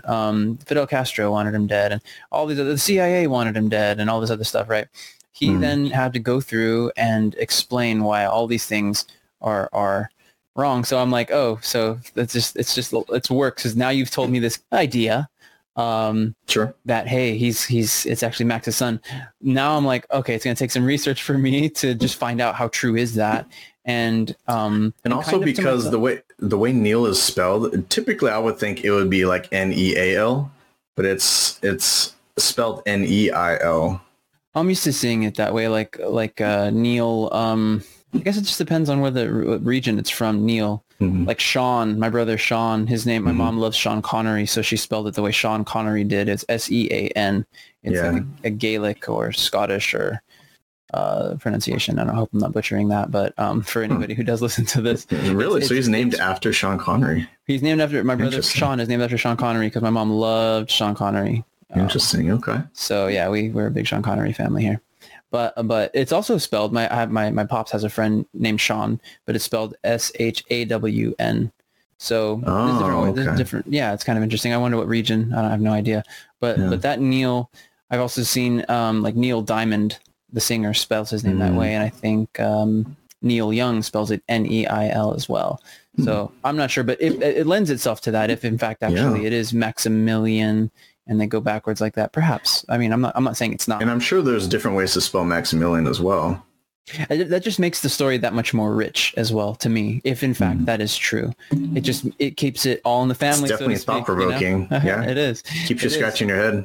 In an already thought-provoking movie, especially when we're talking about inverting time and the possibility of somebody, no matter what age, being able to go back into time from the future. Plus, anything that involves time travel and manipulating time, it's always going to be hella complex. And if it's possible, then it's possible. Mm-hmm. So it could very well have been the case that actually, if like, oh, it's possible that he went back in time. Well, who's to say maybe not? And who's to say also if that wasn't Christopher Nolan's intention, that he wouldn't look at that and go, that's fucking brilliant. I'll take it. Yeah, absolutely. Let's just say that then. You know what I mean? Like, yeah, if you guys think that, then that's cool too. Right.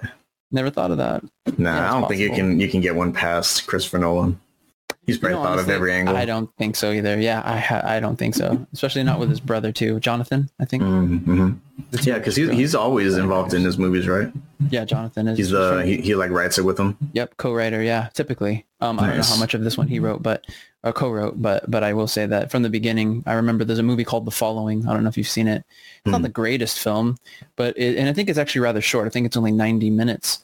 But I watched it in my cinematography class when I was in college, and it's Christopher Nolan's first film. Even that movie, very first, okay, co-credits his brother as writing it with him. I think, yeah, the two of them were doing that shit. So Inception, his brother Jonathan's in it. Yeah, Memento, his brother's in it. All of it, they work together, and it's brilliant because it's like two minds are better than one, I guess you can say. You come up with different conclusions, you throw out some ideas, and somebody else gives you something that much better. In this movie, what if Christopher wrote it all the way through? Jonathan read it and then wrote the inverted version and linked it all together. Yes. That's crazy. That would be nuts. And be like, yep, this is what we're doing. Here we go. I like it. You know me. You know me, my guy. Well, I mean, that was Tenet. So, dude, Tenet. What would you give it? 2 thumbs up? Dude, I'd give it 2 thumbs up for sure. Like that's going in my stack of like, I don't know how much more I appreciate it than his other films. I would say that it's up there with Inception for sure. Perhaps even surpasses Inception, which is hard to do just because of the brilliance of the time concept. I love the was that your top Nolan film up until this one? Yeah, I would say absolutely. It's just so multifaceted. Well, yeah, I still would say that because although I loved Interstellar and that one's a tearjerker in many ways, there's just something about Inception that just grabbed me. The whole idea and all the performances of all the actors. Joseph Gordon-Levitt was just amazing. Loved him in that movie, and of course Tom Hardy. It was like my first time seeing him in anything, and he just like, you mustn't be afraid to dream bigger, darling. Pull up ass fucking rocket launcher or something. Yeah. So sick. So yeah, still for me, Inception is dope. Plus Cillian Murphy was in there, so I'm like, man, you got Tom Hardy and Cillian Murphy. Let's go, hell, dude. What the hell, man? That's crazy too, because they ended up in Peaky Blinders together, which I haven't seen all the way through. Yeah. Tom Hardy ends up in Peaky Blinders as well, but yeah, Cillian Murphy I've liked since I first saw him in Red Eye, which was a really cool was movie. your first. So yeah, I think McAdams the first time I had ever seen him in anything was 28 Days Later, and I must say I think I just appreciated him in everything after that. Wow, I don't really remember 28 Days Later. I actually saw 28 Days Later in theaters, but I just I don't know why it just kind of went out of my mind. But Cillian Murphy, yeah, dude, that guy is aces in my books, or in my book. Heck yeah. And Inception. What about you? What's your favorite? Out of him, I think I still might say Interstellar, but I think it definitely benefited me to revisit Tenet because initially when I watched Tenet, I didn't like it. I was just thinking, I didn't get a lot of it and it seemed way too convoluted, but it's definitely something you have to watch multiple times for sure. And I actually feel like that might be a theme for a lot of his movies. You just have to rewatch it multiple times because you don't get everything initially the first time. Yeah, it's quite humbling to admit that, right? That the work itself is greater than you. It's to think that you understand something the first time you read it out of a book or the first time you see it when it's a movie is not to give enough credit to the person who wrote the thing. Some people might hate on the movie, for instance, Citizen Kane, which maybe sometime we can dive into because I think it's a phenomenal movie. It really is. When people jump to those kinds of conclusions, I question their reason for judging a movie so harshly. Maybe sometimes it is just that it's kind of seems sort of convoluted, like you were saying before. Yeah. Like it's just obtuse just to be obtuse. Like there's no reason for them to add this level of complexity here. They're just trying to make themselves like pat themselves on the back, like look how intelligent I am to like talk over your head or something. But it's the way I thought about it, I'm like, if people were confused with Inception, man, they're going to be completely lost with Tenet, because it's convoluted, but on a whole nother level. Oh, and it's in real time, because at least in Inception, they break it down. So every single time they show a layer, it's like you're only in this layer, and then it's like now you're in this layer. But in Tenet, you have two different realities happening at the same time, and you're trying to make sense of it as you're watching it. And it's, yeah. Yeah, Dude, it makes your head hurt. Well put, bro. Well put. Fuck. Yeah, absolutely. That's. You're right. It's more well delineated when they're talking about in Inception. Oh, this is this time. Now you're in this layer. Now you're in this layer. Now you're in this layer. Like it's hard not to realize. Okay, well, this is where I'm at. Oh, and we're jumping out, and this is the Indian guy who's got them all sedated. Oh, okay. Mm-hmm. So you get there's a clear distinction between where all the characters are and all that stuff. Whereas because every time you go down, there's one less character, right? Because one has to stay behind to wake wake the people up to like trigger them out of that state. And so that's why every time they go deeper and deeper, there's like less and less characters. Right, exactly. Whereas in Tenet, like you said, it's all real time. So you're trying to figure it out while it's happening. It seems like a mess, but it's not a mess. It's like this beautiful, that's what's so great about it, is when you can slow it down. It'd be like watching a flurry of punches from Floyd Mayweather Jr., like just the flurry of punches and going like, oh, he's just throwing wild punches. But if you slow it down, realizing, no, he's picking them apart with this one and then that one, because he knew that he was going to react. So he reacted like this and he dropped his guard. So he clipped him on the chin. But then after he clipped him on the chin through another combination, like you're like, oh God, there's brilliance here in the flurry. It feels like there's a flurry of activity going on in Tenet. It's so fast time. you can't really comprehend what's happening, and you might get frustrated by it. Just being upset with yourself, going, "Oh man, I can't really, I don't get it," and then thinking, "Well, it's his fault that I don't get it," But it's like, well, apply yourself, like think for a moment that it's possible that you don't know everything, and question what it is that you thought you saw. I thought I saw Robert Pattinson pull his mask off and dude died. That's what I thought I saw, when in actuality what I really did see was all that I really did see, which was a mask got removed, dude fell down.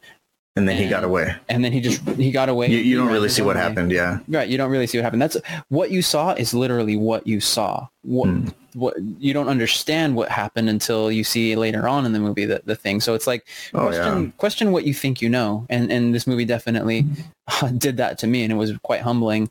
But just watching it through, and especially with your insights about Tenet and it being, dealing with what's the word again? Anyway, just basically dealing with being able to say the word back and forth, all that kind of stuff. I'm like, oh God, like, okay, wow. I don't know. It just added more to the experience for me.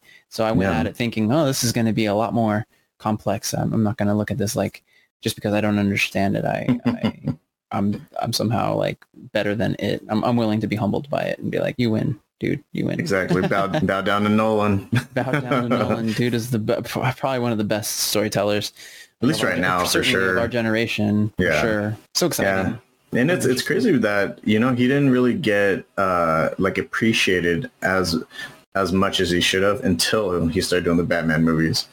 Right. And then that's when everyone's like, we should look out for this guy. Right. He has some pretty brilliant ideas. Right, exactly. And I still haven't seen Dunkirk. I need to, because I hear good things. I watched it, and I have a couple complaints with it, because that one also has Cillian Murphy and Tom Hardy.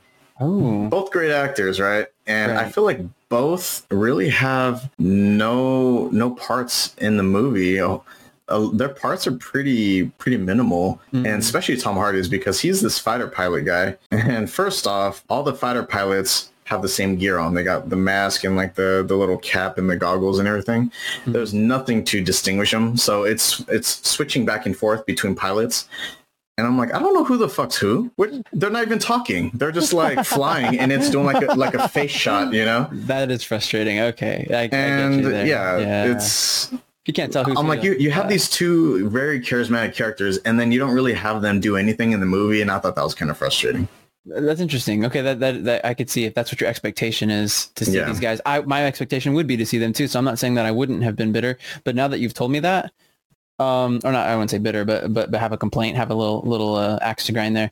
I think I would have if you hadn't said that. And now that you've said that, now I'm like, I'm going to go in, I'm going to watch it, and I'm going to think to myself, what was Nolan thinking when he didn't really give them many scenes? I'm like, are they just so willing to be a part of a Nolan project that they're like, yeah, I'll just take the fighter I'll pilot just thing. be an Yeah, extra. I don't, yeah, basically. I feel like, well, I mean, look at Homeboy that we were just talking about right now from Kick-Ass. What was his name? Yeah. I forget that actor's name. Aaron Taylor Johnson. Aaron Taylor Johnson, which I have mad respect for him, by the way. I don't know if you've seen the movie Nocturnal Animals before. I haven't, but I wanted to. Rough stuff, dude. And Really? Aaron Taylor, what's his name? Aaron Taylor Johnson. It is Johnson, okay. Aaron Taylor, it all just sounded so, yeah. Anyway, Aaron Taylor Johnson. Yeah, he is the bad guy in the movie, and he kills it. He's so ruthless. He's terrible, and he's smiling kind of the whole time. And Okay. yeah.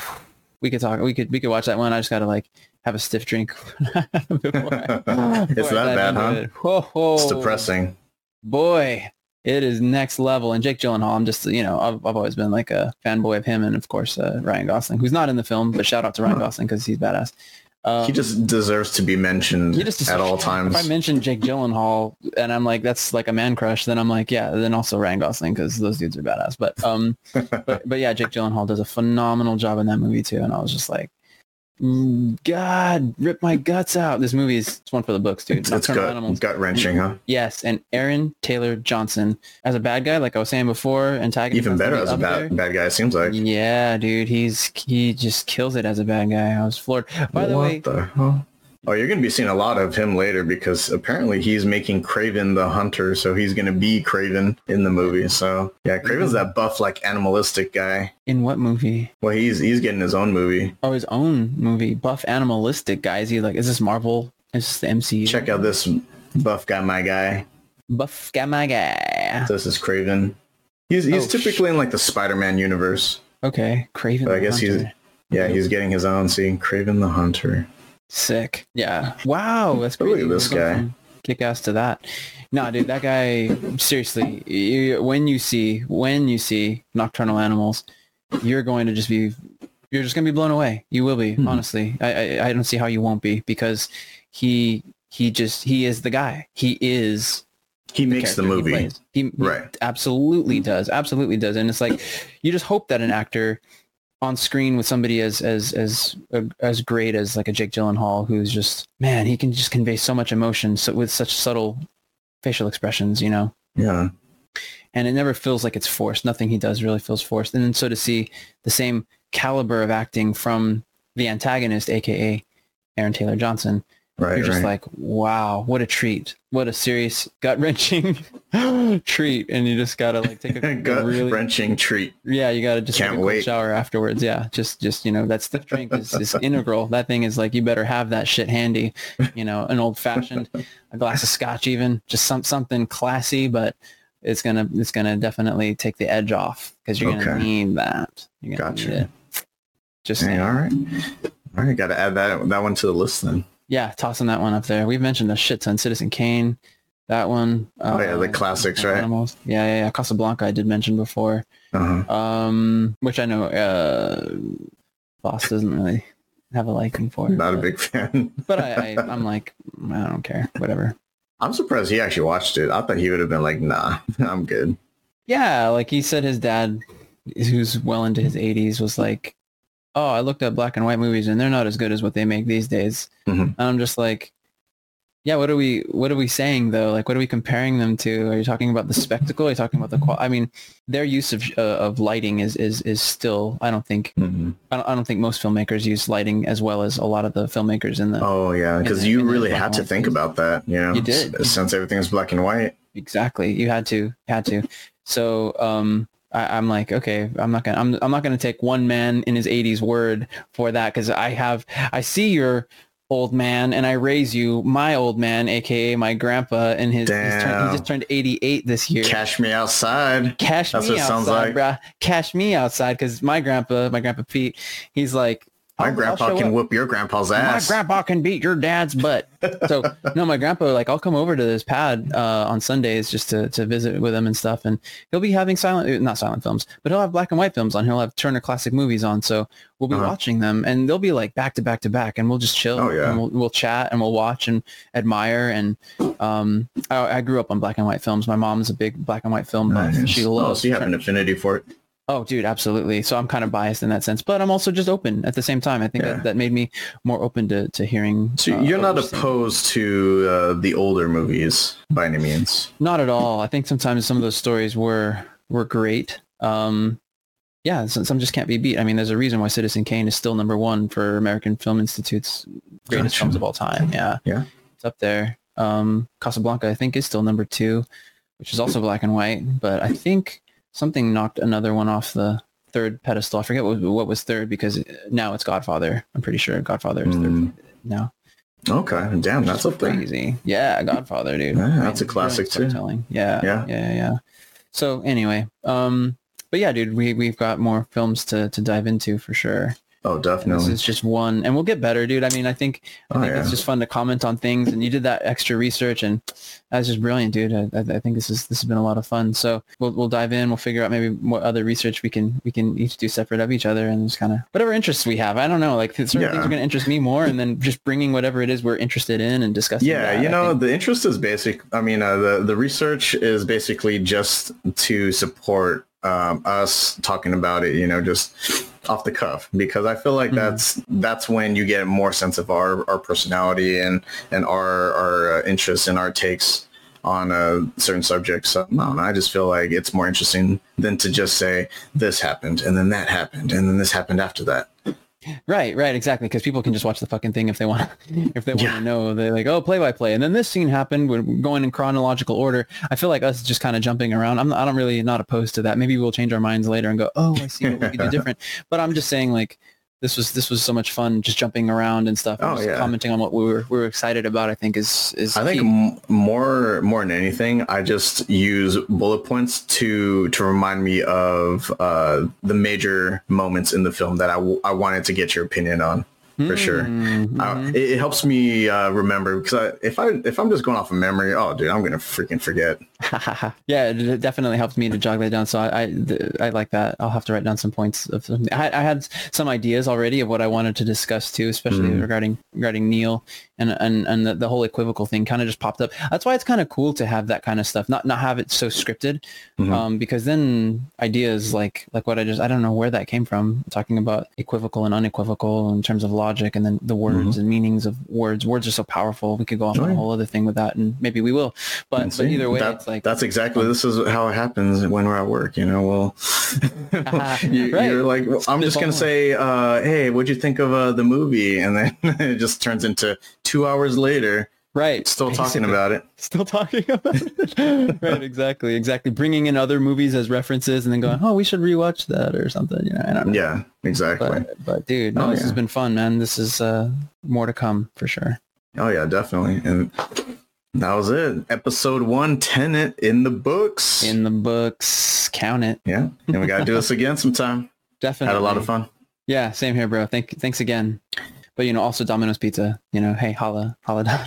Did you finish that? Are you gonna finish that last bite? Are you gonna finish that?